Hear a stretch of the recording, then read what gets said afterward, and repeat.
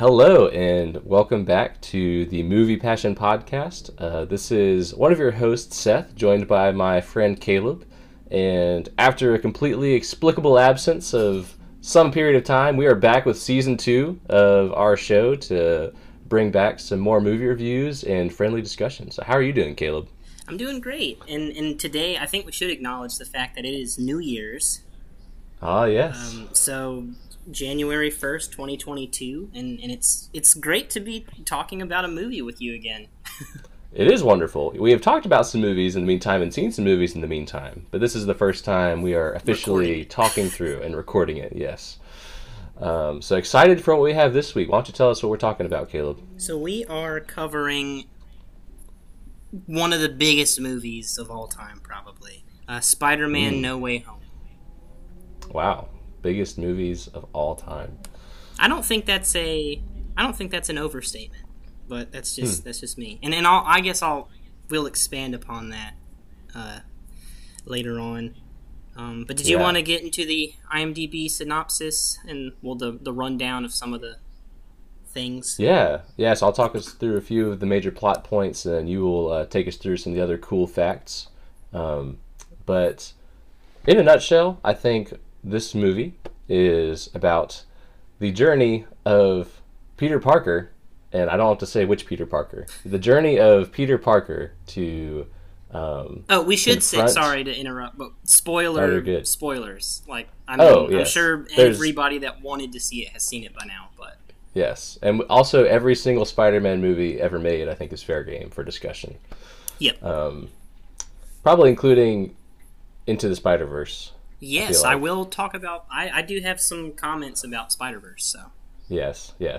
So, much can be said about what happens in this movie. You have multiple villains from all the Spider-Man movies. You have multiple Spider-Mans who come together, work together to not only stop the bad guys, but in this movie, the interesting twist is that they also seek to cure the villains of the things that have caused them to turn dark.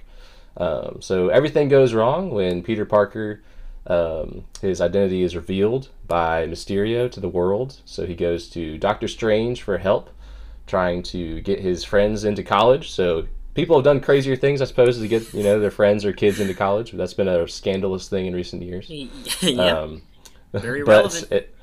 This time, Peter Parker goes to a wizard, so I feel like no one's really tried that. So take that, world. I don't know. So you know what they say about assuming. Yes, we do. So he goes to Doctor Strange, and Doctor Strange casts a spell to make the world forget who Peter Parker is.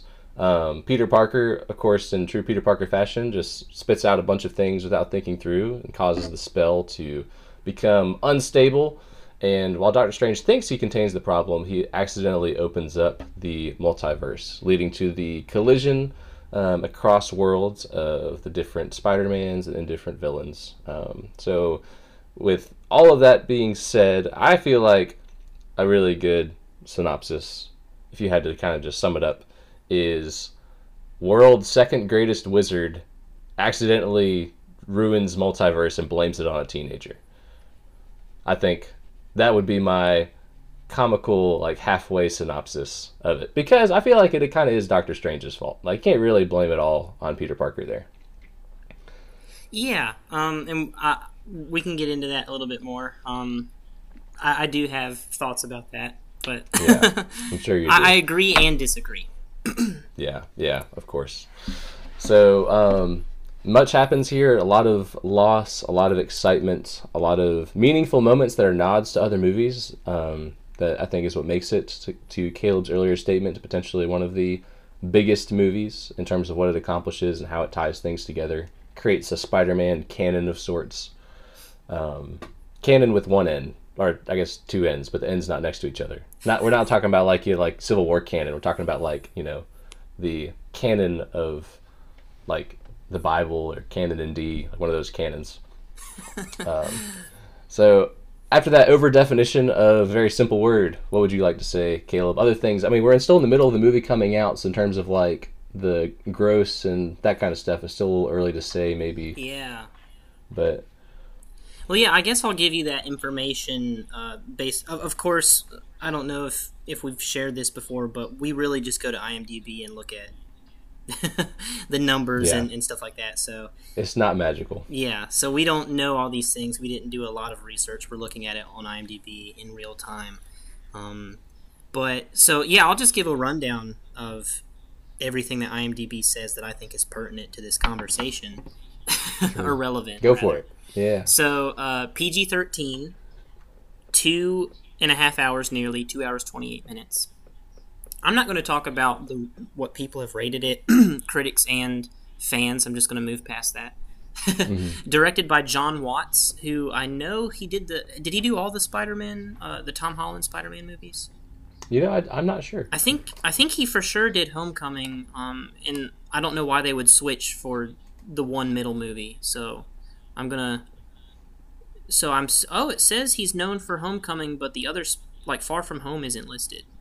Oh wait, I think he did. Okay, he did. Yeah, it's just not. It's not on his known for, which I thought. Obviously, a Spider-Man movie would probably be the biggest thing he's ever done. So. Yeah. But yeah, writers Chris McKenna, Eric Summers, Stan Lee, but he probably didn't have too much to do with it. It's just based on the characters that he created. Right. And starring Tom Holland, Zendaya, Benedict Cumberbatch, Jacob Batalon, Jon Favreau, Jamie Foxx, Willem Dafoe, like tons of notable people. Yes. And of course, probably the most notable, Andrew Garfield and Tobey Maguire have returned to reprise their roles as Spider-Man or Peter Parker. Mm-hmm. But yeah, also like some big gets to bring back Jamie Foxx, Willem Dafoe, and Alfred Molina. Absolutely, yeah. I think there's some Oscars there, or at least definitely some very accolade-heavy actors. yeah, for sure. Very high-powered, and I mean, I don't know at the time when they were in the Spider-Man movies, like where they were at in their careers, but definitely at this point, they all could potentially say, "I have better things to do than be in a superhero movie." But yeah, well, I think also like I saw some. We all know that the hype for this movie, the build-up was insane. And so I was watching some interviews, a month or so ago of just seeing, because we knew the villains were coming back fairly early. And so there were some interviews with like Jamie Foxx, Alfred Molina, and Willem Dafoe, and they were cracking jokes about, well, of course we came back for the money.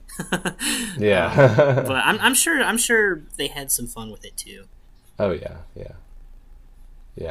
No, I think that's part of, like I was saying, just getting familiar faces. Like, I guess there's certain faces we aren't seeing. So, like, James Franco, he was a Spider-Man villain, I guess, is the new Goblin, I guess he might be referred to.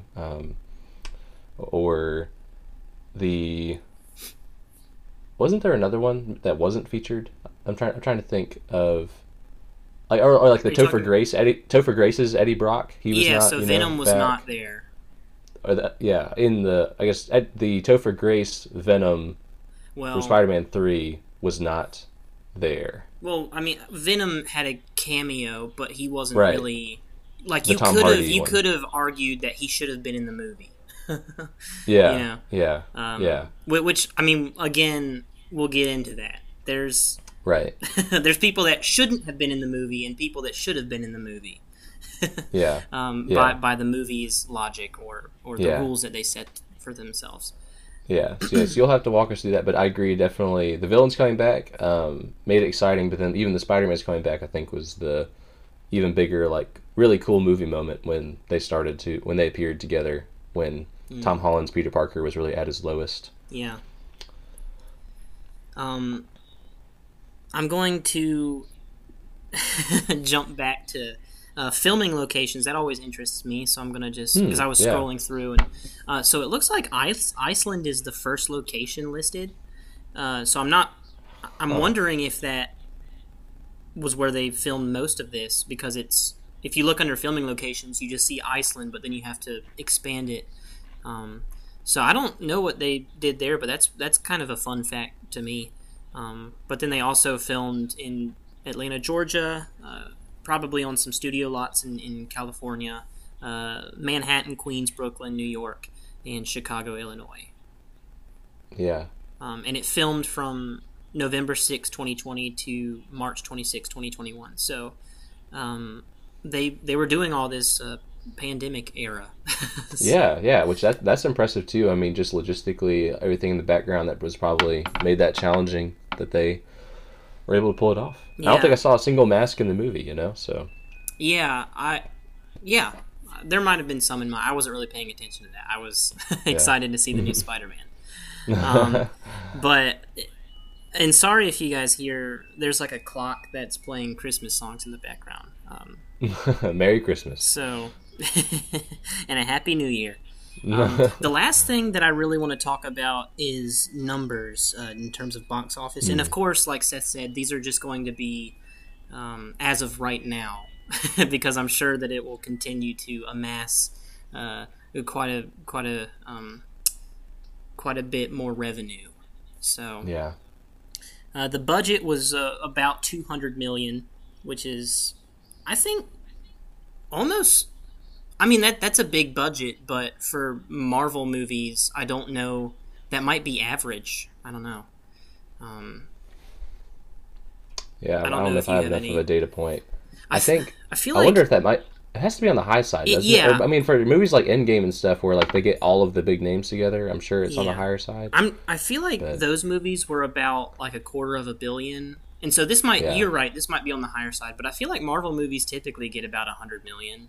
That might be speculation, and I might be completely wrong in thinking that. But I do feel like, so I'm just going to take back what I said.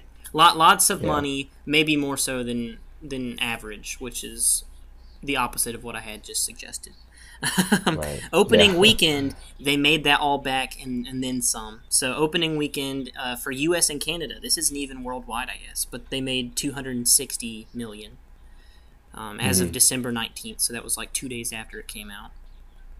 And then worldwide gross is $1.2 billion right now. So they've made $1 billion profit off of this movie. Wow. I'd say it's a pretty good return on investment there. Yeah, definitely. We always talk about the return on investment, and I would say that they this is one of the biggest returns on investments in film history.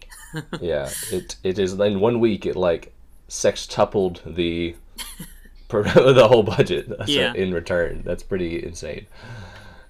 But that's all I have for IMDb, unless you had some other like sort of behind the scenes kind of facts or fun things that you'd like to share. No, there's nothing else I was aware of. I'm sure there are all kinds of just fun or funny behind the scenes things that and I would love the cast enjoyed. Whenever this movie is more of not a memory, but whenever it's in the rearview mirror a little bit, I would love to hear interviews with like Andrew Garfield and Tobey Maguire and people who have had to shut their mouths for a while and hear what their experiences were and what they thought of everything. Yeah, absolutely. So I think now we can turn towards like talking through some particular plot points that we found interesting. Or I know you had some things like you pointed out where potential flaws, I guess, within the movie's rules it built for itself, and so on and so forth. Yeah, I've been trying to, I told you this a little before we started recording, I tried to come up with a pros and cons list, if you will, or I don't know what terms would fit better for a film, but, things that I liked that they did really well and things that I think are glaring issues that might make this not the greatest movie that we've ever seen. So yeah, I do not have such a list in mind. I think the things that stood out to me in this movie were the particular like emotional moments, I guess, with the weight of the different Spider-Man stories and like the things that are meaningful from their pasts and how they came together and collided, and I guess just like a general nostalgia and stuff. This is like this is for you and I. This is like what we grew up with. I was even talking to my sister about it. And she, her and I used to play like the Spider-Man 2 Xbox video game. So we became like, I guess, so delivering pizzas and all of that joy. But I think I didn't even realize that, but because that was like Tobey Maguire's voice, you know, Mm, like in some ways he really is like the voice of Spider-Man to me. So like when he showed up and started talking again, I was like, oh my goodness, like yeah. this is so interesting. Like I always kind of in the back of my mind made fun of Tobey Maguire, like in terms of like when he started getting the Venom kind of, I guess, the symbiote, you know, side and doing like the funny dance moves and stuff in Hmm. the third movie. But now I'm like, man, like he's Spider-Man. Yeah. So stuff like that. I think the emotional side for me is what made the movie interesting. But I definitely want, you know, the pros and cons. I think balances that out well. Well, I have a couple in. Well, to go off of that point, I do think that first viewing is going to you're just going to be left with the high of what you just saw. Like you're gonna it's going to Yeah, be it's going to leave you emotional, or you're just going to be left with those feelings. yeah, And so I think that, and I've said this to a few different people. My buddy Tim and I were talking about the movie not too long ago, and I think to give any movie its fair chance to prove to you what it is, you should see it multiple times. And I know that um, we, that might not always be like if you see a movie and it's awful, you might not want to subject yourself to that again, or you might want to see a lot of things. So why would you watch the same things over and over? yeah, Um, yeah, but I do think that with movies like this, you can see it one time and then be left with that emotional high and think that it's um, really spectacular and might overlook some of the glaring issues that might lie there. And vice versa, if hmm, you see a movie and you're like, well, that just didn't make any sense, or that was awful, it might, make more sense if you see it again. There might have been some information that you missed, or you might have, been left with a bad taste in your mouth because of a certain thing, but the acting might have been great, or there might have been something else there that's noteworthy, or worth, I guess, appreciating. yeah. So that's all I was going to say about that. But to go off of your nostalgia trip, I have a memory, and I posted something about this to my social media when I went and saw Spider Man. I saw it on Thursday night, so I was probably among some of the first people in the world to see it. But I remember 2002.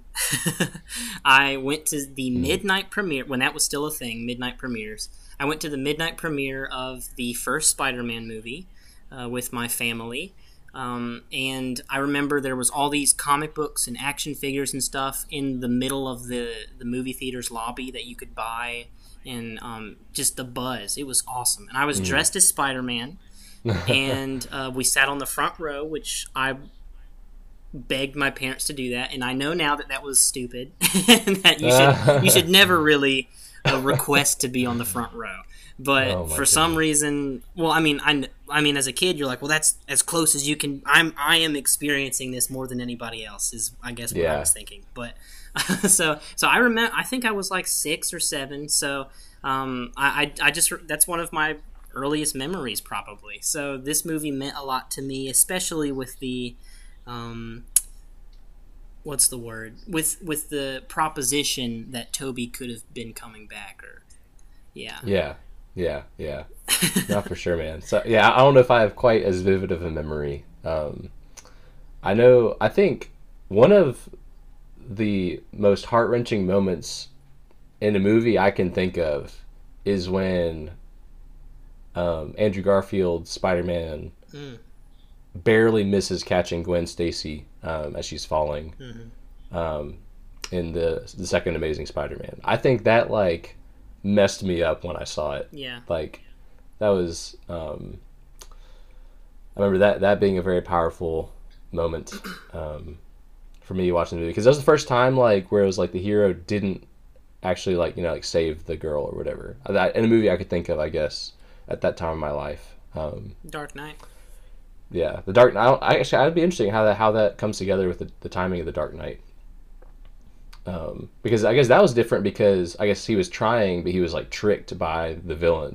Like he was Yeah. the plan was to save Rachel, Sorry, I guess we're getting into spoilers for different movies now. But go watch the Dark Knight trilogy. That's seriously, like, objectively the best superhero thing ever made.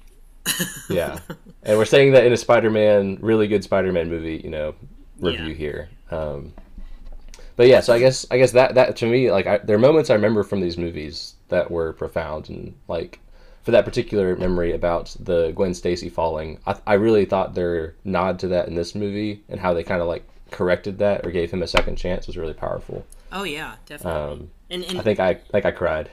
Yeah, yeah. There's definitely some tears that flowed. Yeah. It's funny that not funny, but it's just, it goes to show the impact of that moment in film, really, because that movie is not looked back on as being good. Yeah. But that moment still resonates with people and stands out, and it's like, I follow a lot of like Instagram like film oriented pages, and that, like, I'll every now and then be scrolling and see that scene. And I mean, Andrew Garfield, like, the way that he sold that scene, like, he's one of the best working actors today, and he's very good with the emotional stuff. Oh my goodness. So but yeah, powerful scene, and I'm so glad that we got to sort of see the Spider-Men pick up where they left off, kind of. And I do want to say, I did read last night, actually, about how involved the Spider-Men were with how their characters were portrayed on screen this time around. And interesting. Apparently, Toby really didn't want to divulge too much information. He wanted to be very just kind of like, well, things are all right, or just like not expand upon things and just sort of keep it close to the chest, which I thought was a very interesting way to play it. Although he might have played it that way because it's like, we got his story and we can speculate or assume or want to believe that certain things happened afterwards, but we got his full story. And Andrew's wasn't really finished because if to finish a story, you have to have 3 movies. He never got that 3rd movie. So I think Andrew wanted to share some more information, or be like, this is where Spider-Man's at now that you didn't get to see. And so he wanted to show a darker side, like a Spider-Man that failed, and the darkness that he's been in for that time. He lost his way, like, or he was saying, like, he hadn't really, I guess, been like living up to what a Spider-Man should be. And I think that, like, just the dynamic between all of them, like, you've got older, middle, and younger brother, and like, older brother has lived through it and he's come out the other side. Middle brother is still dealing with the darkness. Little brother is getting a taste for the darkness that the world holds. So it's kind of cool to see. Like, I think that the Spider-Men were really well written in this movie, and I think that the performances were great from all of the Spider-Men. Yeah, all of their banter and conversation I thought was just like so perfect and so funny. That was my favorite part, was just the Spider-Men interacting with each other, and they really did take on the roles, and it felt like they were the same characters that we had seen decades ago. And I mean, I'm trying to think of like what adjectives best describe Peter Parker. Like, I don't know if dorky is maybe sounds a little mean. I think it's like, a fair. It's just like a little bit like characterization, like maybe a little bit awkward. Like, might speak without thinking, or like like not know how to say certain things, or like the mannerisms. Like, Andrew Garfield like does a lot of like the, like, I don't know, like his like gestures and mannerisms, I don't know, like very much like kind of shy, like guy kind of stuff, and it's all very endearing. I don't know, like, he's very easy to like, the Peter Parker character is so easy to get behind, for being just like your friendly neighborhood math nerd, I guess, if on that side of his identity. So I was playing the Avengers game, and there's a Spider-Man DLC that came out for it, and in it he's talking to like Black Widow or something, and he's explaining I think she was talking about like his combat training. And he was like, "Oh yeah, I haven't been trained. I just go off of feel and my senses." And she's like, "How have you survived this long?" And he's like, "I mean, like I said, the feel and senses thing, my spider sense, but then also I I use humor to alleviate whenever I'm panicking." And so I think that's part of the character is he's very Deadpool-esque whenever he is Spider-Man, and he's very like quippy and throwing out humorous like little one-offs, but I think that's how he compensates with he's a kid first of all, like freaking out. Yeah, exactly. Yeah, but yeah, I think that was very believable. Yeah, so we praised the we sort of actually let me go back. I want to talk about the performances of the Spider-Man a little bit more. Okay. So Tobey, love him, love to see him again. But I specifically thought that Tom and Andrew's performances were just a cut above the rest. I mean, there were some standout villain performances. Well, mainly Willem Dafoe, but I thought Tom proved to me in this movie that he is a phenomenal actor, and he's probably done that for other people in movies before this one. I have really only seen him in Spider-Man. But I thought that his acting in this movie was top tier most of the time. I think that there was some moments in the first third of the movie that fell flat for me. Yeah. Well, the first third of the movie fell flat in general, but I'll get to that a little bit later. Yeah. But there was like I remember specifically a few of the scenes when he laughed at Doc Ock's name. I thought that was a very not good like snicker, and I thought that whole sort of scene bothered me because it was stupid. Like I don't see why you would laugh at. Like that's not a super unusual name, Otto Octavius. I mean, I don't know. I just thought that was really poorly acted from all of the kids that were supposed to be like laughing at his name. But other than that, like there are some less than stellar scenes, I think, but I thought that Tom's emotional scenes were amazing, incredible, and same for Andrew. I thought Andrew, all of his scenes were just the way that he played, like you were saying, the dorky side, the endearing side, the emotional side, the panicky. I thought that he gave a perfect performance. Per usual. But I just wanted to praise him a little bit more because I thought that and again, I love Tobey and I thought that he did a great job, but those two performances stood out to me. Yeah, no, for sure. I think, I would agree. Andrew Garfield's, I think, Spider-Man has impressed me the most acting-wise. But I think this was a movie where Tom Holland got to shine through a little bit more. And I mean, I guess like I was trying to think like different plot points in his other Spider-Man movies, and I guess like the whole second movie, is about coping with the loss of Iron Man, right? Mm-hmm. So I mean, he's like faced loss before, but then additionally like facing the loss of Aunt May. I guess it hits like this is his Uncle Ben way moment, closer to home, and we never got an origin story for this Spider-Man.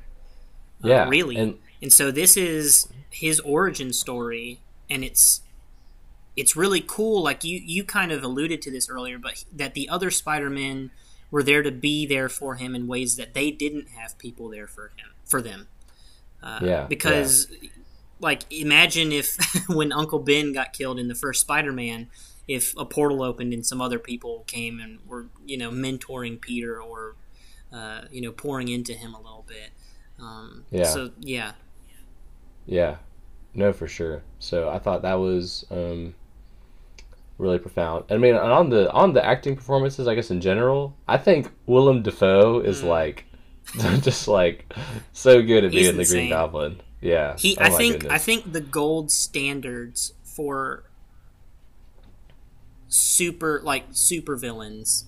I'm not going to say villains in general, but the gold standard for superhero villains is Heath Ledger's Joker and Willem Dafoe's Green Goblin. And I think a lot of people would agree with me. Yeah. And another Dark Knight Spider-Man comparison. Man, this is might be down somewhere. I think Sam Raimi had a lot of good things. I know that a lot of his movies are kind of looked back on as being cheesy or something along that route, but he definitely cast it pretty well, and I think that there's a lot of good things there. Yeah. And also, to go off of your Andrew comment, I think a lot of people are realizing he is a wonderful actor. He was a great probably the best Spider-Man, if I'm being honest. But he was just surrounded by mediocrity, and so we don't necessarily look back too fondly on his time as Spider-Man. But I think that he just got the short end of the stick. Yeah. I was trying to think, like, I wonder, like, why he didn't get a third movie, because I remember at the end of the second, wasn't there even, like, his own MJ that was, like, Bryce Dallas Howard or something? Or am I completely, that was the Sam Raimi Spider-Man trilogy. Bryce Dallas Howard was the Gwen Stacy. So I'm just misremembering the movies then there. But okay. I feel like, I gotta be honest with you, I didn't do any prep work for No Way Home, so I didn't go back and watch any of the other Spider-Man movies. Oh, it takes so long at this point. Yeah. There's much to go through. I still feel like I have a good grasp on what happened in those movies, and so I didn't feel like I needed to watch them back again. But yeah, I feel like there was some kind of allusion to another character that was going to come into his story. But I might be wrong in agreeing with you there. Yeah, so I guess that was one of the things I was left feeling was like, man, I wish. Like, I guess the point was, like, Andrew Garfield is still in the middle of going through his stuff, but I kind of wish we had a third Amazing Spider-Man movie to, like, give him a chance. So I don't know. Yeah. I know that that's a trending hashtag on Twitter and stuff. I know that fans are demanding it right now. So who knows? I mean, if we know that Sony is all about money, and so if there's a buck to be made, I'm sure that they would consider giving Andrew another go. Yeah, and as I was watching through the credits, I noticed it looked like it was, a Sony Pictures movie. So I don't know how, like, that worked, like, in the accreditation, or, like, who, like, owned what in this partnership between, like, Marvel. Well, don't they own the Spider-Man character? I think so. And so I think that they're allowed to be like, well, this movie wouldn't have happened if it wasn't for us. Yeah. So this is a Sony movie. Yeah. So that was the other thing I was glad about, is like that there was enough cooperation between these, like, real world entities to be able to make the story we wanted to see happen. I'm just so glad that they were able to work some things out, because I know that as fans, we've been shafted out of a lot of really cool things that we were highly anticipating, just because of like real world contracting and finance and just things like that. Like, it's unfortunate that the whole of it is that it's a business, and that exactly, that we have to, we're at the mercy of those with the power and who make those decisions. Yeah. Because it all comes down to everything being about the bottom line, and that kind of stinks for us if certain things aren't viewed as profitable or just not feasible in terms of money. Yeah. No, for sure. Well, what else did you have from your pros and cons? Oh yeah, so I talked about the performances, and I'm not gonna touch on, like, I already praised Willem Dafoe, and we all know that he's incredible. So I'm gonna leave that at the performances. For the pros, I'm just gonna cover the pros for a few moments here. Sure. So some of my other points were Tobey's show don't tell scene, and what I mean by that is the scene where he keeps Tom Holland from shoving that glider into Willem Dafoe's Green Goblin. Mm-hmm. And I was talking about this with my buddy Tim, and I'm going to bring up his name a little bit because he brought up some good points that I want to share. Yeah. But he was just making over that scene about how that's the perfect demonstration of show don't tell in movies, because that's a criticism that a lot of movies get, is that they will throw a lot of exposition at you or tell you things that happened instead of showing you for time reasons or whatever it may be. But that scene was done, I thought, perfectly because, Tom, very emotional. He's not only lost his aunt, but he's like going through a crisis of identity and just, yeah. And he just enraged is wanting to finish off Willem Dafoe's Green Goblin, and Toby jumps in front of him, and he doesn't say anything, but he just looks him in the eyes and sort of gives him a knowing word of, I know how you're feeling. I know how you're feeling, but this isn't it. This is not what needs to happen. Because I've been on the other side of it, and it's a void, and so I thought that scene was really well done. Yeah, me too. That's a good point. Good job, Tim. And another good point about Andrew's redemption, that scene where he catches MJ. I thought that was done perfectly because, in the same way as earlier in The Amazing Spider-Man 2, Tom could not save MJ. And Andrew was luckily there, and I think for him that was a redemption moment because he when it was all said and done, he was crying, I think, like tears of joy, just in like he was able to, in that moment, he realized that he is capable of saving people, saving someone, and that he's still fit for this role. Yeah, and I think and he was catching Peter Parker's, girl, even though it wasn't his girl, it was still his parallel Peter Parker's love interest that he was able to save. So I completely agree. That is huge redemption, very powerful. Man, yeah, that's probably the thing from that movie that sticks with me the most. I don't know why, but that's just such a cool moment. Yeah, well, I think that's a testament to how well written that was because, like you were saying earlier, in a mediocre movie, The Amazing Spider-Man 2, the moment where Gwen Stacy died, that really resonated with you and has stuck with you since then. And so, this is like the other side of that coin. Yeah. And my the last there's a lot of pros in but this is the last one that I have listed.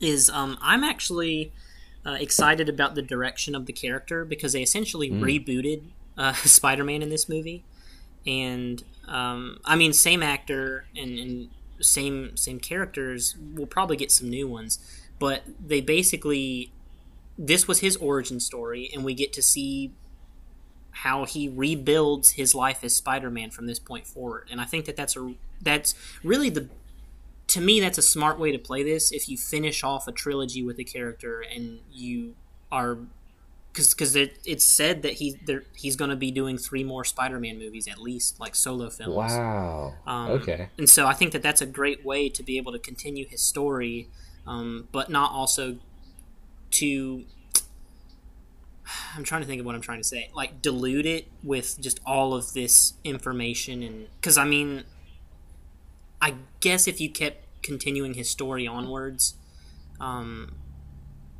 with I'm just gonna shut up because I'm now lost in thought. But I guess what I wanted to say was I think it's a smart idea and a great way to end this particular film, to quote unquote reboot the character. Yeah, and yes, I think it is a reboot, and it's like now he goes back and starts more from the place, I guess, of where the Tobey Maguire. Mm-hmm. Where we saw the Tobey Maguire Spider-Man, or like we saw the Andrew Garfield Spider-Man, where they're kind of just like up to their own devices and their own cleverness. And I guess like that's where Tom Holland Spider-Man began. We just didn't see it because we didn't need another Spider-Man, exposition movie explaining like backstory and like being bitten by the spider and whatever else happens there. The MCU for because I mean I have seen Thomas and Martha Wayne get blown to heck so many times. Yeah. I don't need to see that ever again in another Batman movie. Yeah. So I applaud the MCU for, and they gave us an origin story, but they didn't give us the one we were familiar with, which it was refreshing. Yeah. So yeah, I just want to applaud the MCU for not, feeling like they had to show us Uncle Ben getting killed and Peter Parker becoming Spider-Man for the nth time. Yeah, and it strips away, like all of the Stark support and like the Fabricator, and all of those resources that he had at his fingertips. Like he doesn't have any more family. He's, J.J. Jameson no longer knows who he is to berate him and all that stuff. Like is literally just a normal guy in the world. But then you still see him come out at the end of the movie in his own homemade Spider-Man costume, like going out to, I guess celebrate Christmas or something. But like he's like it's a very endearing moment because like in the world of the movie, like no one knows who he is. Mm-hmm. So then, and for the audience watching the movie, we're the only ones who know. Like, and we know what he did, and what he was willing to sacrifice, but no one's ever gonna know. Like what he really gave up in order for the multiverse to not collapse and reality to fall apart and all of that. Yeah, definitely. And also, too, I think it's really cool that we're getting these comic book accurate costumes in movies now. Like, we saw it with, like, Loki, we saw the OG suit, and now we got the OG, like, Spider-Man, or the comic accurate Spider-Man. And they're doing that a lot more with a lot of, like, I think Wanda is starting to look more like she did in the comics, and just all these characters are starting to... And it's funny because when you first started the MCU, for people to take it seriously, you had to make the costumes look modern and real world oriented. But now that they've gained people's trusts and they're moving towards the more fantastical side of the comic book lore that they have to work with, we're getting these comic book accurate costumes, which I really appreciate.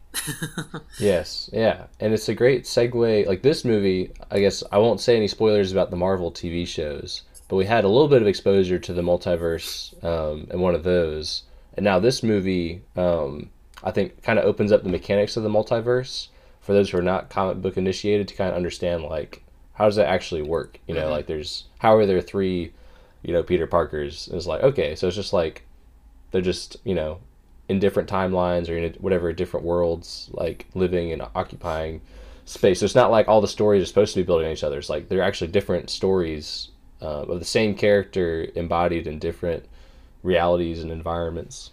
Yeah, and if you watch What If, I think that does a good job of explaining the multiverse and showing you the different like universes that exist. Yeah. Because like so just the intro of that show, they're just like, well, this is the thing. And then also if you watch Loki too, and yeah. So they did so many things well in this movie, I think. Was there anything else you wanted to highlight in particular? Gosh. I mean, the only thing that comes to mind right now, pro-wise, is just the scope of this movie. Like, when the hype started and there was speculation that the Spider-Men were going to come back, if it had turned out that they didn't come back or they weren't in this movie, it would have flopped. Or it might not have flopped, but I think people would have been upset because they got their hopes up. And I think it was a very smart idea to do it. And I don't think it was difficult because I'm pretty sure that both Toby and Andrew would have said yeah. I mean, they did say yes. So, I mean, I guess it would have been, you would have had to talk to Sony or whoever. Like, there was probably some T's to cross and some I's to dot, but I don't think it was super insanely impossible to get this movie together. And I just want to applaud them for getting it done because this is what everyone wanted to see. So, yeah, for sure. And also, too, this movie is essentially, the MCU Endgame was about a decade in the making, but this movie is 20 years in the making. So I just think, I don't know, I personally think that this is almost a bigger scaled movie than Endgame in some ways. Like, they don't have 50 actors sharing 50 huge superstars sharing the screen. So Endgame, might have the leg up on that, but this movie is crazy what they the idea that they had and how they executed it. It's pretty impressive. Yeah, and I think you're spot on there. That like the creative mind it would take to come up with this movie. I guess like if there I don't know if there's really a precedent for this type of Spider-Man story where all the Spider-Mans come together. Oh wait, there's Into the Spider-Verse. So like what in the world? Like I wonder like when that movie arose, if this type of project was at all on the horizon, for Marvel about like bringing together multiple Spider-Mans and like having Peter Parker mentoring, like another young Spider-Man figure, or like there were so many things about this movie that just made me think Into the Spider-Verse, and it was just very puzzling me then about like which one, like the chicken and the egg, like which movie I guess like there was someone having this idea all along and they're like, oh, let's make Into the Spider-Verse because it's never gonna work. Or I will so I mean we also had Spider-Man Shattered Dimensions, which was a video game that I mean one thing I will say is I applaud the people that made this movie happen, but they did have everything like written out for them in the comic books. So okay. and that's kind of an argument that some people have, which is a fair one. Like if you compare the effort that went into this movie versus like Christopher Nolan's Tenet, and we know that I think that that's the gold standard for movies, and I'm always going to bring that movie. But that was a completely original idea, and I mean he pulled from probably like James Bond movies and like Back to the Future, stuff. Yeah. But that came out of his brain from basically just what he experienced and took in, and that was the product he delivered. And I think that that's a lot harder than being like, okay, well, which comic book arc are we going to take from and make movies on now? So I'm not to take away from the writers of this movie or any other Marvel movie, but they do have source material to work off from. Because like I was watching some of the Matt Pat film theorist videos leading up to this, and there are comic books that are almost scenes from the movie that we just saw were ripped straight out of the comic books. So they did have source material to work off of. Yeah, which is, I don't think that takes away from creativity. I think a lot of creativity is just repackaging, what exists and making something new. And also lets them direct their effort to other places. Like the little quippy dialogue, moments, like they can spend more time thinking about like how to milk that screen time with the three Spider-Mans together, and like that kind of stuff. Because they had that source material. They did. They did. I'll get into that. Okay, yeah. Curious what you mean there. Well, did you want me to move on to some of my cons, or? Yes. No, I think this would be maybe a good time to make that pivot. Yeah, I want to preface this because I am going to roast it a little bit. Well, I'm not intending on roasting the movie, but I will say I think this movie has received a very undeserving the feedback that it's been getting is a little bit undeserved in terms that, like on IMDb, I'm going to address it now, it has an 8.8, and for the longest time it had like a 9.1 with like hundreds of thousands of reviews, which would make it like the second greatest movie of all time. Which it's not. No. And I've also heard a lot of people talking about Oscar season, like this movie should be nominated, and they're really pushing for it to be nominated. Yeah. This movie is not really of the same caliber. So those are just some. I just want to knock us back down to reality a little bit. This is, I bought these tickets weeks in advance. I saw it Thursday night, like the day, the first possible showing that I could. Around my work schedule and everything. I'm a huge fan. Spider-Man is my second favorite superhero behind Batman. I'm super into the MCU. I'm just trying to build up street cred here. But this movie has been hugely overhyped. And I think that I just want to share some of the things that I noticed that I think were less than spectacular. Yeah. Well, I think with that, I think you have the credibility to make whatever observations I you feel just like you want to shared my say now. story about sitting on the front row as a child and Yes. my love for Toby and how great it was to see him again. Yeah. So You've now been it's doing time. this for 20 years. 20 years you've been a Spider-Man fan. So. Yeah, and I will call out all of the other movies on some of their weaknesses, but the first. So I'm just going to go down the list. So these aren't in any particular order. Did you think that the characterization of Doctor Strange was way off? I thought that he was a completely different person in this movie. And He seemed. I'd say it did seem different. I don't know if I would thought it was off, but it did seem different. I mean, I know that in the first Doctor Strange movie, or I guess the only solo one that we have, he was kind of a stuck-up douchebag, but I feel like he went on this very long character arc, and he should be, like, he was playful a little bit in this movie, but he seemed very stern and very just kind of disconnected from the heart of it all, and he just didn't seem himself. And Yeah. I know that there was some speculation that we were going to get the evil Doctor Strange from the What If episode 4. There were some people thinking, oh, well, that's a different it's the evil Doctor Strange from that episode that we're getting. But it wasn't, because we saw the trailer for Multiverse of Madness after this movie, and clearly the evil Doctor Strange is a lot more evil than the one that we got in this movie. And I just felt like his characterization was off. I don't know if it was the writing or the performance that Benedict Cumberbatch gave, but I just didn't think Doctor Strange felt right. He didn't feel the way that I expected him to feel.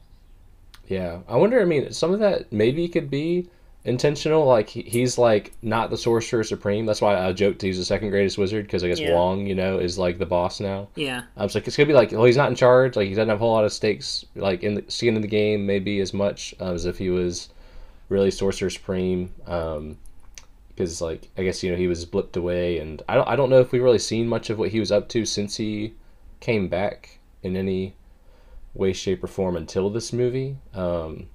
So I mean, he might have some story that unpacks in his, next hit the second Doctor Strange coming up. But I guess that would be something. And like I said, it was very strange that, like, I mean, he's such a powerful wizard and stuff that, like, he let this spell get out of control, Yeah. or like that he even, like, listened to To a child. to the child, and like about such, like, a scary thing. Like, it kind of goes back, I guess, like, he might not have really gotten over his, like, hubris, pride problem. If he was like, oh yeah, I'm Doctor Strange, like, I'm not gonna mess this up. Yeah. Like, it's gonna be fine. And also, too, like, he did make the comment, like, after all we've been through, I forget how young you are. Yeah. So, I mean, I guess you can explain away the characterization of Doctor Strange in this movie, in that he's not the Sorcerer Supreme, so he might be a little bit, more like, let's just have fun. And then whenever things got serious, he was like, okay, I need to fix this so Wong doesn't find out. And then also, too, the whole he forgot Peter was a child, so he, went along with a spell to, like, brainwash the entire world. But I don't know. I didn't feel right about Doctor Strange walking away from this movie. He felt very weird to me. And that might just be, but that was something that I thought was worth noting. Yeah, okay. This next one might be unfair. I've been thinking about it. I think that they do a good job, just good. And I'm talking about Zendaya and Jacob Batalon, their characters. And it might be because these movies feel very tween to me.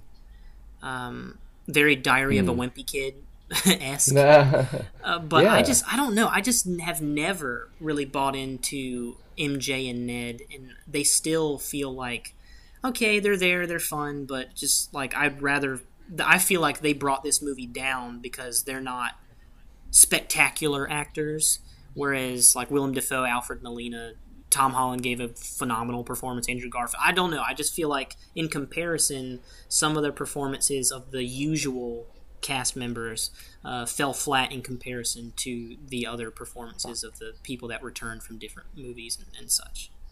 Yeah, I mean, like, that could be fair that they're overshadowed, in a sense by that. But I think a lot of the comic relief came from like the friendship interactions. Mm-hmm. So I think that there's something to that. I also think Ned becoming a wizard was like hilarious. Like that whole like as soon as that thing happened, like I turned to my fiance in theater. I was just like, there is no way they're gonna like make him a wizard. And then like of course by the end he's like opening these portals and it's like. Yeah.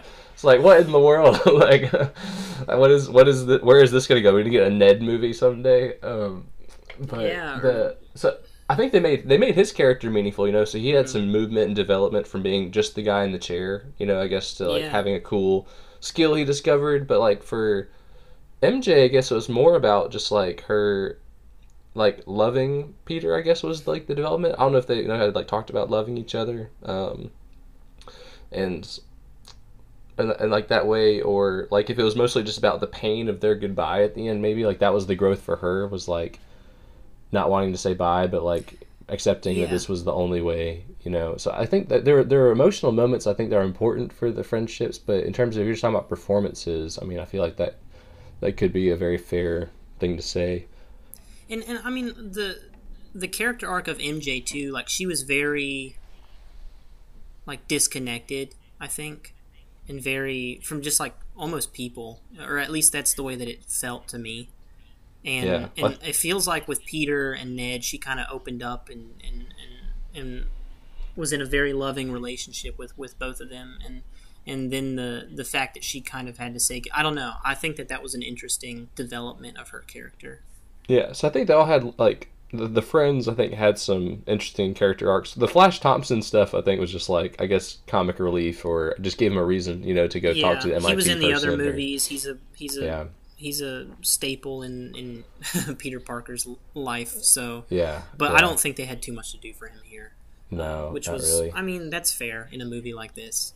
But yeah, Yeah. I don't know. I have never been a fan of the tween direction that they went with these movies, and that's just me. Like, that's just my critique. Yeah. I'm sure that other people probably love it and think that it's great, and that's awesome. Yeah, yeah. Well, it's like, I mean, it's really relatable stuff. Is like when you are in high school, like one of the biggest things you're thinking about is just like, oh man, like what am I gonna do after high school? Like, what's college going to be like? So I think it probably resonates. Mm-hmm. I think with our memories, maybe of that phase, and also with people currently, in high school and stuff. I bet that makes this like a really relatable movie to watch in that way, and how their worst fear is not getting into the school they want to go to. Yeah. And all of that. So I mean, it's like I think it's just bringing out that he is like a kid, like Spider-Man is a kid. Yeah. So a kid has friends, and the friends might be a little quirky or weird, but like it's an important part of his characterization, I think. Yeah, and yeah, like you were sort of saying, we watched these newer movies as adults, Yeah. living in the real world, and so maybe they would have resonated more with us if we were in high school. Which, I mean, when Andrew's movies were coming out, I was in high school, so Yeah. um, Yeah. so yeah, maybe those resonated with me a little bit more because they were like him and Gwen were talking about like moving somewhere like London or Paris or something to go to Yeah. school, and Yeah. and so yeah, maybe that resonated with me a little more than this time around because of just where I'm Yeah. at in my life. Yeah. Maybe. So we got to talk about Electro shouldn't have been in this movie. Huh. Okay. That I was not expecting that. So He- what's the thought there? Well, he never learned that Peter Parker was Spider-Man in his movie. Oh. Okay. Which again, Yeah, try- I try haven't to- rewatched the movie, but I don't remember that happening, and that is a huge critique that other people have had. So I'm assuming that it's correct in that he never found that out. Yeah. And I believe that's true. So Well, I mean, he made the joke. Remember about at the end of like Yeah. he's talking about you're from Queens, like you're always helping like poor people and stuff. He's like, I always thought you were black. But, like and that whole honestly, thing's like, that was a little Miles Morales reference, and I appreciated it. yeah. So like the Spider Verse, there. But I think with that statement is that I guess on that is like he had never seen Yeah, he didn't Spider-Man know as Spider-Man's the Peter identity, Parker. so that is But a he knew- huge plot hole. but he knew Peter Parker, right? I think Like Max knew from the time that maybe they like interacted once or twice in the movie. 'Cause I thought that was part of their thing is But I like don't. because he acted like Andrew Garfield acted like he knew Max. Yeah, So this might be something we would just need to go back and watch to learn more about their yeah. relationship. But I'm pretty sure that he never found out that Peter Parker was Spider-Man. Yeah. And if I'm wrong, then I'll swallow that. And but I think a lot of people I've talked to have shared that same worry. Yeah. If that would be a bit of a gaping hole if Yeah. that is the case, I guess. Yeah, and I mean, Jamie Foxx is incredible. Like phenomenal voice. He's great at everything, and he definitely added to this movie. I think that it's an issue for him to be here because Doctor Strange, said it clearly. The spell is bringing in everybody who knows that Peter Parker's Spider-Man. Well, Electro didn't know that, so he shouldn't have been present. Yeah. Yeah, and I think among the villains, like the Flint Marko character, I think was probably like the least. Like, seemed like he would have the least connection to Spider-Man. Like, I'm trying to like Spider-Man 3, the movie. It's kind of a blur for me at this point, but I remember like I guess he turned into the Sand Monster thing, and like that became like a big thing in that movie. But in terms of like how Peter Parker related to him and stuff, that I don't remember as much of. But I think like they almost needed that Dust character to be able to fight off the Electro character because Spider-Man was getting wrecked by him in the middle of the woods. Like how I don't know how else he was going to be able to subdue him without the help of like the person who cannot be electrocuted. Because he's just in the element of earth or whatever. We have like the airbender or whatever, like the fire and earth battle, I guess. Yeah. I don't really know. I just googled, and it says Electro never learned Spider-Man's true identity in The Amazing Spider-Man 2, and so should not have been affected by Doctor Strange's spell. Even his ally, Harry Osborn, played by Dane DeHaan, only discovered Peter's secret after Max died in battle with Spider-Man. So, okay. So here proposal for you then. So here's what happened though. So what the Andrew Garfield we saw in this movie wasn't actually the Andrew Garfield from The Amazing Spider-Man and Amazing Spider-Man 2. It's another Andrew Garfield Spider-Man universe where the only difference is Electro discovered his identity before he died. I think I find your willingness to defend this movie very endearing, but I don't. I think that we're supposed to believe that these are the Spider-Men that we've seen before. I know. I'm just saying with all the multiverse logic, you could really take this any direction you want to, and just be like, oh yeah, it's just a different universe, I don't know. I'm just having fun with it, but that I'd say from a writing plot standpoint, I really understand why they wanted his character in this movie because of the whole way that I guess Tony Stark's arc reactor changed like the electrical world. Like he kept talking about like the power he was tasting in this world was like so much different. So I think that was a really cool thing for his villain characters that he became like so much more like powerful. Yeah, he was like, because I of the love arc this reactor. universe. Feels great. Yeah. So from that perspective, I completely understand why he was great to have. Jamie Foxx, awesome, added so much. And it's just unfortunate that because they didn't have the foresight from the Amazing Spider-Man was not looking forward to like, oh man, we got to make sure these specific characters know Spider-Man's identity. Mm-hmm. So because you're going back and writing over all of this stuff, I think you're just having to do the best you can to pull in what you want. Unfortunately. Yeah. Okay, the next point. This movie, I think, relies too much on fan service and memes. Like, I think that it detracts from the overall narrative and yeah, I feel like there are a lot of moments where there's almost like a pause for claps, and I've seen some scenes again that have leaked onto the internet. I don't know if that's safe to say. Like I haven't pirated anything, but yes, there are videos on YouTube where people have recorded like reactions to the film and stuff like that. But there are moments where if you see it a second, third, fourth time, way after the initial, I guess, excitement, and there aren't going to be as many like outbursts, I wonder how the movie feels then. Yeah, I think it's also something I think that speaks to that. This movie was meant to be received by audiences in a theater together. Yep. And get that wow the first time. So if you go back and watch this by yourself, some of those moments might fall a little flat, or you would notice them more. Oh, definitely so. All of the, and I mean, if you're just like a parent watching it with your kids, you might not but like there are some lines in there that were obviously put in there just to service the fans, and like the "I'm somewhat of a scientist myself" quote, and then the "my back" thing. Like those are a little bit probably like cheesy, and they stick out if you watch it again and you're not like, oh, like laughing with people in the theater, and you're like, oh, that's a meme that we've been seeing for a decade now. Yeah. So yeah, I just feel like I'm hesitant to see it again for a second time, because I wanted to review this movie with you just having seen it one time, just my initial response. But I do want to see it again, but I'm fearful that my rating of the movie that I'll share with you at the end of this video will go down.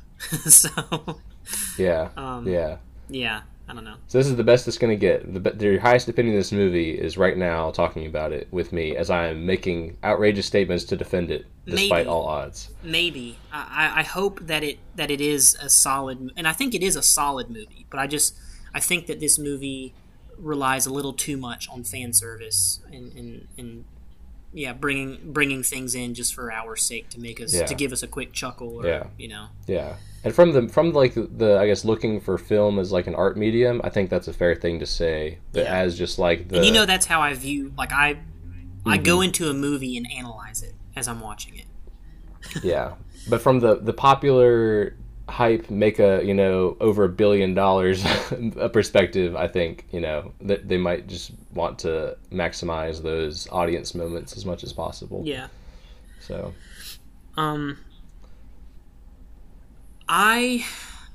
of course I remember what happened, but I think that the first third of the movie was very forgettable and just kind of meh.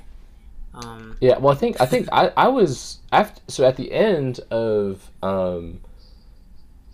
oh my goodness, what's the name of the second one? Far From Home. At the end of Far From Home, I thought his identity being revealed was like by Mysterio was going to. I hated that because I hate how it was like a cliffhanger. Like it felt like a TV show. Yeah. Like and then this movie they were playing catch up from that, and then they also had to tell the story that they wanted to tell with all like the multiverse. I just didn't. I was talking with my buddy Tim about this. I just didn't agree with the whole cliffhanger. Oh, his identity's revealed. Let's go to the next. And then they kind of had to bridge the gap and then tell this. I don't know. I just didn't. I don't think that was executed the best way it could have. Yeah.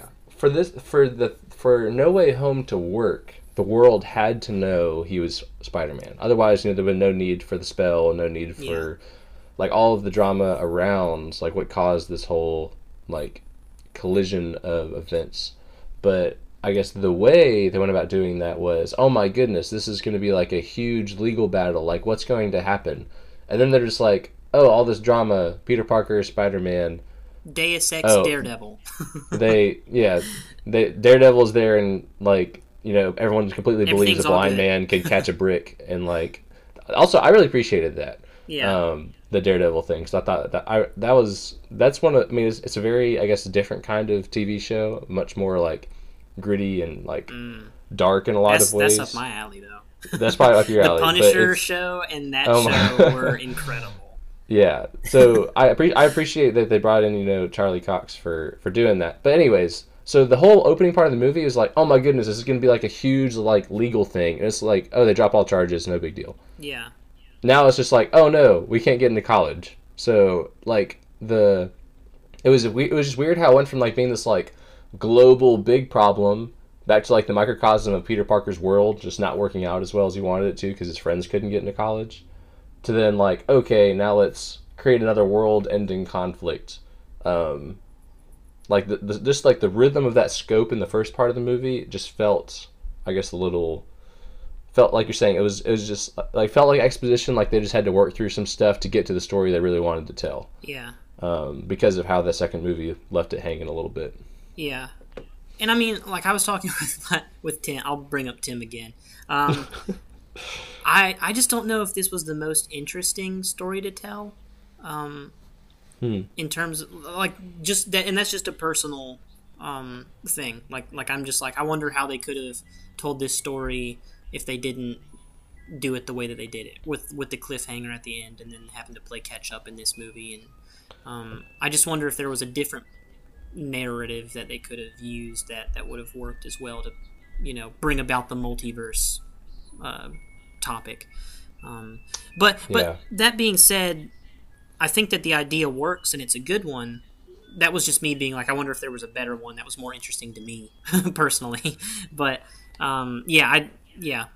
no need to repeat what we've both already said. But I feel like the pacing was a little off, and I didn't really appreciate the cliffhanger at the end of the last movie. Yeah. So here's a question for you: pro or con? What did you think about the idea of curing villains rather than just like defeating them? I don't have any issues with it. I also don't really, I don't know. I haven't really thought too much about that. I think that's a very forward-thinking concept, because in the past it has just been about defeating those opposed to you.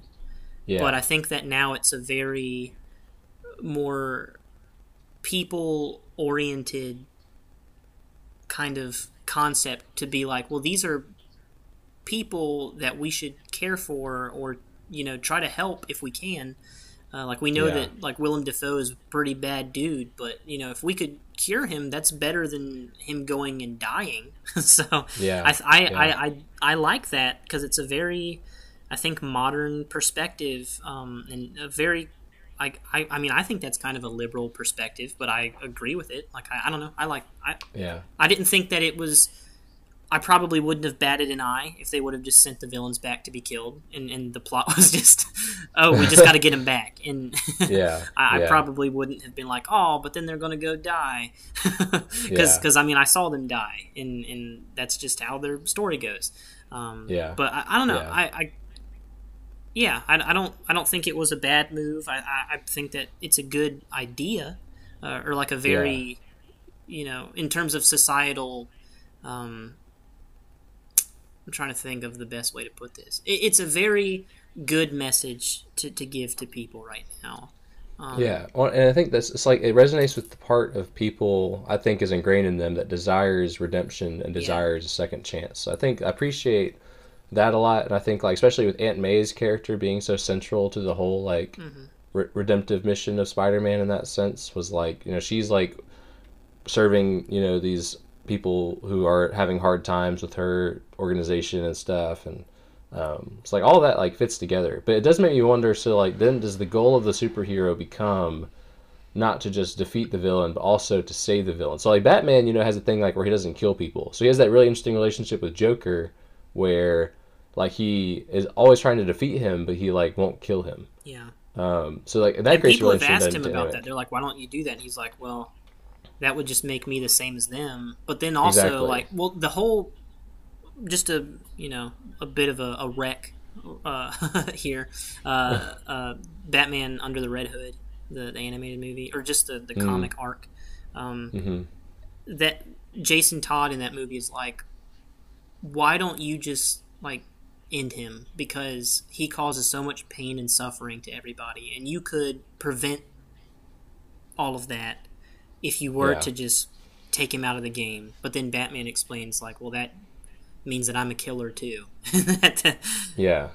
So I don't know. So, but then I guess it's great because then that's the whole conflict for Tom Holland at the end that Tobey Maguire is helping him with is like, killing him is not going to bring Aunt May back. It's not going to solve anything with that powerful show not tell moment. But then like, so thinking about all the other Marvel movies, then so like, were the Avengers somehow less heroic for, killing Thanos, like by snapping him away, than just, like trying to save him, It's a very, I think what we're getting into is a very I don't know the right words, but very like we could battle. We like could philosophical. yeah, kind philosophical. That's it. But Yeah. like we could battle this out, and because I mean, you could argue, well, Thanos was so driven in his plan and his purpose that he was not going to stop, and so it's for the sake of the people that are here now. The only thing you can do is to quote unquote kill him. But then it's like, well, should you kill him? Yeah. Yeah. Yeah. Well, it's interesting to see what they do with the next 3 Spider movies then. If the precedent now is like the better thing is to save the villain than to just defeat the villain, like if how they move forward with that. If that's Yeah. like going to be his thing, is like he's just like going to have to, redeem every person he fights. Yeah. It's an interesting point you bring up, and I don't know if I can say it's a pro or a con. It's interesting, and I appreciate that it's there. Like I mean, if people are able to be saved, then that's definitely better than killing them. So Yeah, no, totally. and that's also kind of like in the past we would just like lobotomize people with issues, and now we're really trying to take care of these people that have differences from that which we consider normal. And I think that's great that we're paying more attention to that and trying to help people instead of just like quote unquote fix them or make them not an issue for us anymore. Yeah. Yeah. So that was just a question I wanted to ask. If you saw that as a con, I don't think I see it as a con, but I do see it as making future stories more complicated and how they approach that relationship. Yeah. So. So these last things I have listed, I just have 2 more things. They are personal issues. So they aren't things that the movie did wrong. They're just things that I would have wanted to see, maybe, or I think that would have elevated the movie.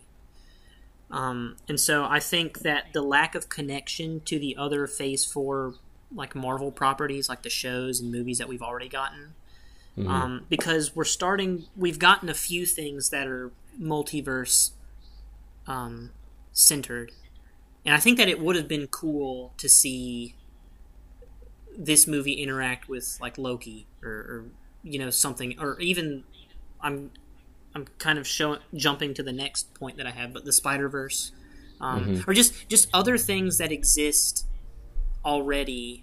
It would have been neat to see this movie interact with those things, especially, I think that the next phases of Marvel, the multiverse concept could be really complicated, and I think that it might be better to start connecting some of those dots now, to more effectively and probably in a more streamlined fashion.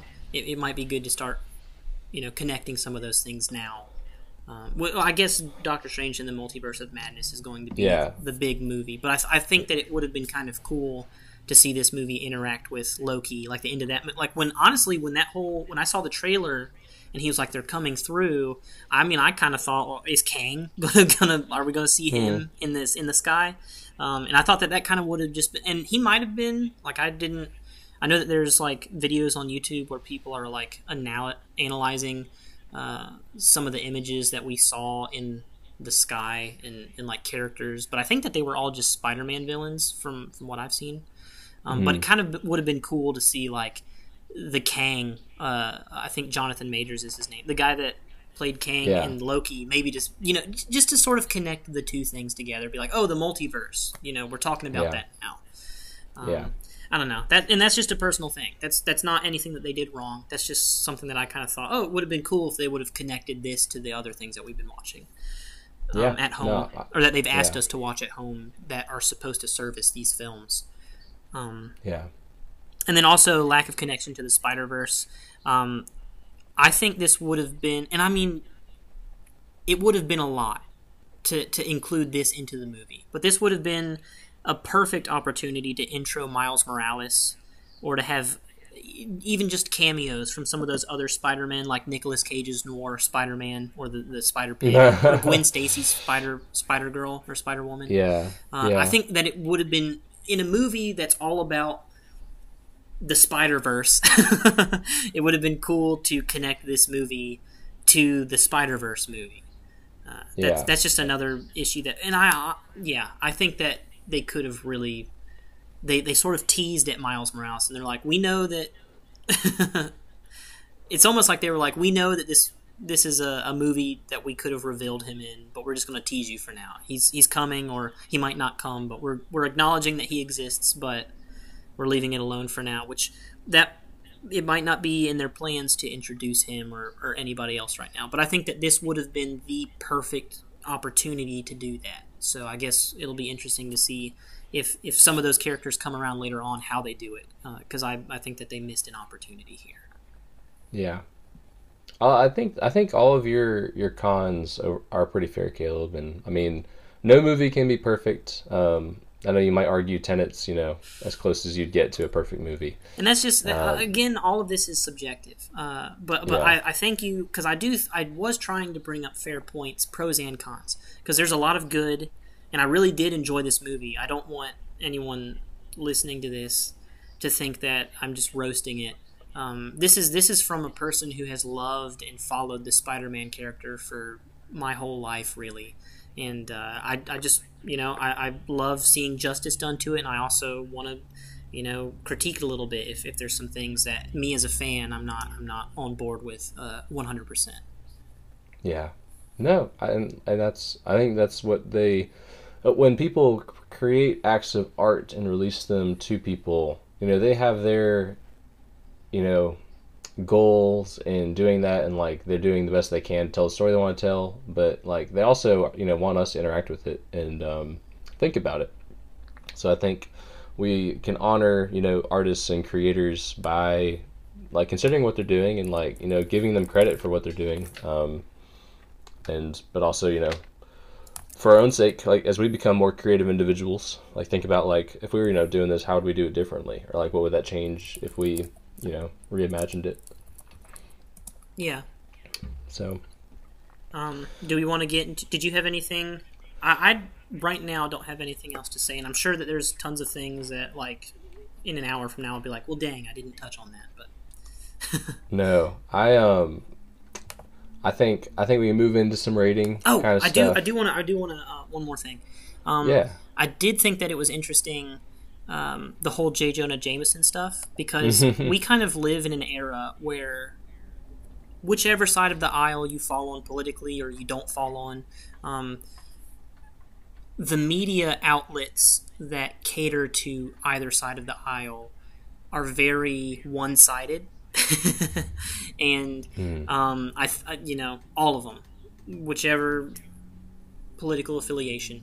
And so I think that this was very interesting to see them sort of maybe not comment on it, but just have that there present in the movie, because I don't want to get into a political discussion, but no, yeah, I think if you watch a certain news outlet, they only push their narrative that they have or that they want to share, which I think is not a very unfair thing to say.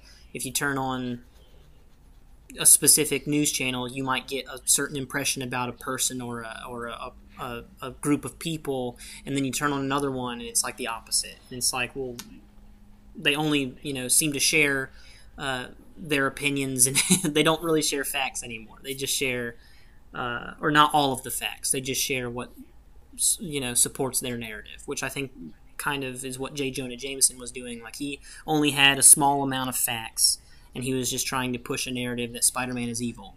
It's well, we know that he's not evil. He's a kid trying his best to help people. So that was just something I wanted to maybe mention. Yeah, and I think I think that portrayal of the hysterical news kind of persona. I think there was even an arc for him. It was funny because he was the story about him. There wasn't really a story about J.J. Jameson in the movie, other than that it shows him in this fake daily Bugle, you know, like it's a green screen in his basement, to actually becoming like Yeah. the real deal. So he's like he's rides this hysteria to the top. Yeah. And I don't know if we really get a lot of like commentary on like whether that's good or bad. But then it is interesting that Spider-Man, you know, turns around and uses him basically to, you know, play his end game of getting all the villains together. Yeah. So that'll be interesting. Yeah, if they you know keep on the using J.J. Jameson, and it's so great that they got J.K. Simmons. Yeah. And I mean, to, dude's an Academy Award winning actor. He's great. So, yeah, and I guess he's fun. And correct me if I'm wrong, but he is also the Tobey Maguire. Yeah. J.J. Jameson. So that's also interesting that like across multiverses now, is you have the same. J.J. Jameson's, I guess, is the same in every universe. I guess that's what we. What if he's like a watcher? Okay, now we're getting into something, and that's why he's a news anchor. Is he's watching everything, and then you know, he's like trying to manipulate. And, I don't like, think a these watcher things would from be behind the so partial to one side of the truth. Yeah, So, yeah, probably not. So, but that's just because we saw Stan Lee in one of those end credit scenes in like Guardians or something. We saw that he actually turned out to be maybe not a watcher, but like he was interacting with them. He might be a watcher. I don't know.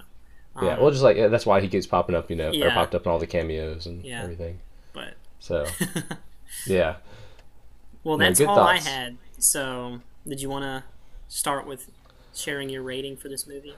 yeah, and so I'm gonna do I think two things. I think to solidify some stuff. So I wouldn't be able to go through and rank every single Spider-Man movie in terms of like order of preference at this point. But I do want to just I guess confirm that I think the Tom Holland Spider-Mans are probably now my favorite set of Spider-Man movies. But that's really now because of really the fact of just what the MCU has accomplished in general, and then what Andrew Garfield and Tobey Maguire's legwork did, you know, for this movie. So I think it's tough because I'd say these are my favorite Spider-Man movies. Andrew Garfield, I think, is my favorite Spider-Man actor. But Tobey Maguire is the voice of Spider-Man from Spider-Man 2 video game. So it's hard to give him a ranking. It is, yeah. But I would probably put in terms of Andrew, Tom, Tobey, in terms of like just in terms of my personal resonance with the character and actor and stuff. But then in terms of how we rank this movie, I guess it's tough, you know, how we fit this into like the categories and such. I don't think it's one of the greatest movies of all time. I think it accomplishes something that's really spectacular and creative, but Definitely. do not, you know, want to be enamored. I still regret giving Blade like a whatever 8 rating I said. I think that is the way too high. I don't remember what I've rated things, but I'm sure that like none of my Yeah. ratings except for maybe 10 would Yeah. stick. they're all probably inflated to some degree, maybe. I think. Oh man, yeah. We're not going fractions. I don't think I would say it's a 10 because I don't think it's perfect, and I don't think I'd say it's a 9 because I really don't think this would, as just like a standalone movie, you know, is just like the greatest thing ever made, because it only really has the value from all the connections it builds with the other Spider-Man movies. Definitely. And MCU as a whole. So as a movie, and just like enjoying watching this as a movie, like the laughs and like, you know, emotions, you know, trying to just like take those things a little more independently, I think I would feel comfortable giving it like an 8. Okay. I think is probably where I would feel comfortable landing. And like I said, it's just really hard to separate like this movie from as it sits alone from like everything, you know, it brings in.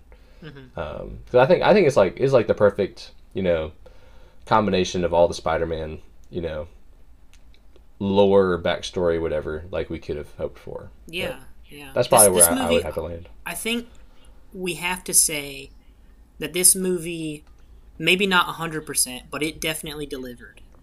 Yeah. Yeah. And like even if it was maybe overhyped in some way, like you were saying, it did not disappoint. You know, did not fall flat. Yeah. It was so fun to go see in theaters. Oh, yeah. Yeah, so for me, I'll make this short and sweet. I don't need to. We've spent this episode talking about what we thought about the movie, so I'm just going to give you my ratings. I'll start with the Spider-Man because I kind of like how you did that. I think the best Spider-Man objectively is Andrew Garfield, easily. He's the only actor who's played Spider-Man that has a separate Wikipedia page for his awards and accolades. So I mean, he's one of the best working actors today, and so so he's objectively, in my opinion. Well, if you say objectively, it's not in your. I think that objectively, he's the best Spider-Man, but that's not to take away anything from the other guys. I think in terms of performance and acting, I would rate them Andrew, Tom, Toby. In terms of my favorites, Toby, Andrew, Tom. Okay. So Toby is my Spider-Man, and like I grew up with him. Like I played the games, I watched the movies, I went to the movies midnight premiere dressed as Spider-Man, sitting on the front row. Toby is my Spider-Man, and that will probably never change, regardless of who plays the role. But I gotta give props to both Andrew and Tom. And like I said, Andrew is probably the best person to have donned the suit, acting chop wise. And the score that I keep coming back to, because I've been thinking about this since the day I saw the movie. What would I give it? And the score that is most prevalent is a 7. And that's me just looking at this movie alone. And I know that I think you probably took into consideration like where it sits within the other Spider-Man movies and the MCU, which I think definitely this movie accomplishes a lot, and definitely those things elevate it. So I think that if you look at it in terms of like how is it as a Spider-Man movie in the MCU, it's probably a higher rating that I would give it. But as a standalone movie, I think a 7 is a very fair rating. Yeah, I think that's fair considering a lot of the points you brought up, just about moments that maybe fell flat for you, or just like the general kind of slowness of the first third of the movie and like working out the exposition. Where just like like pacing wise, I might have had a couple weaknesses there. So I feel like that's very reasonable. I feel like we probably between the two of us, if we call it the 7.5, I think that's probably just generous enough. Well, let's call it a 7. Let's do that. From this point forward, let's just combine our scores at the end of every episode and just give it a movie passion rating of, let's give this movie a 7.5 from movie passion. Yes, and that is the most authoritative rating you will see. Yes. Worth its weight in gold. No, what you got to do to make it look like you know what you're doing is you got to give like very fractioned, like a 7.63. It's like, well, these guys obviously they analyze it down to every detail, and so they gave it a 7.63. So that must be what it's worth. Yeah, the extra 0.13 is just Toby's smile. You can't. When he smiled at Ned's, was it his grandmother? Yeah. Yeah, when he smiles at her, that smile right there was worth 0.13, and so that's what brought it up to that. Yeah, there we go. Oh man. Okay. Well, I don't think I have any final thoughts. I don't know if anything else you wanted to say about this movie or anything. No, those were all my thoughts. I had a fun time. My theater, I was watching reaction videos on YouTube of people who like recorded the audio from their theater experience, and they would like show, like, they would let you know what was happening, and then you would hear the audience's reaction. And I feel like my theater was less than great, but I think that it was still a fun time and people still reacted. I just kind of I felt like when Andrew and Toby were brought in, I was like the only one that like audibly, or I felt like I was louder than everybody else. And I was wanting to get rowdy and loud and to be in a group of people that were the same way. And honestly, I saw a 9:00 showing because it was the earliest showing on Thursday night after my work day that I could get and not be on the front row. And maybe people were tired, and someone did fall asleep, which I don't know what the deal is, but like the last 5 movies I've seen in theaters, someone's fallen asleep and snored through most of it. I feel like the person woke up I feel like they only snored through the boring part of the movie, the first third, or the part that I thought was like less than compared to the rest of the movie.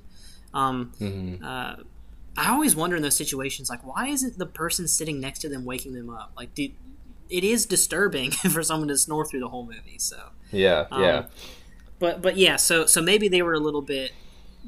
I guess what I was getting at was my audience wasn't as rowdy as I would have hoped them to be for this movie, but to give them sort of some slack. It was a later showing, and I'm sure we were all tired, and we had all probably been working that day. So. Yes. So in summary, don't ask any wizards to try to like delete the memory of yourself from the world. Be a good neighbor and wake up people that snore in the theaters. Always cherish Tobey Maguire. Is there anything else I'm forgetting? Andrew's the GOAT. Andrew's the GOAT. See him in Tick, Tick, Boom, or Tick, Tick, any Boom. of his other phenomenal performances. Tom Holland's also doing a great job. We'll see if the Uncharted, just does a bunch of stuff from video games and doesn't make any sense, or if it's actually a good movie. So we'll see. Yeah, I know a lot of people are, me included. I don't know why they would go for like an origin route, because like I don't know. I feel like if you make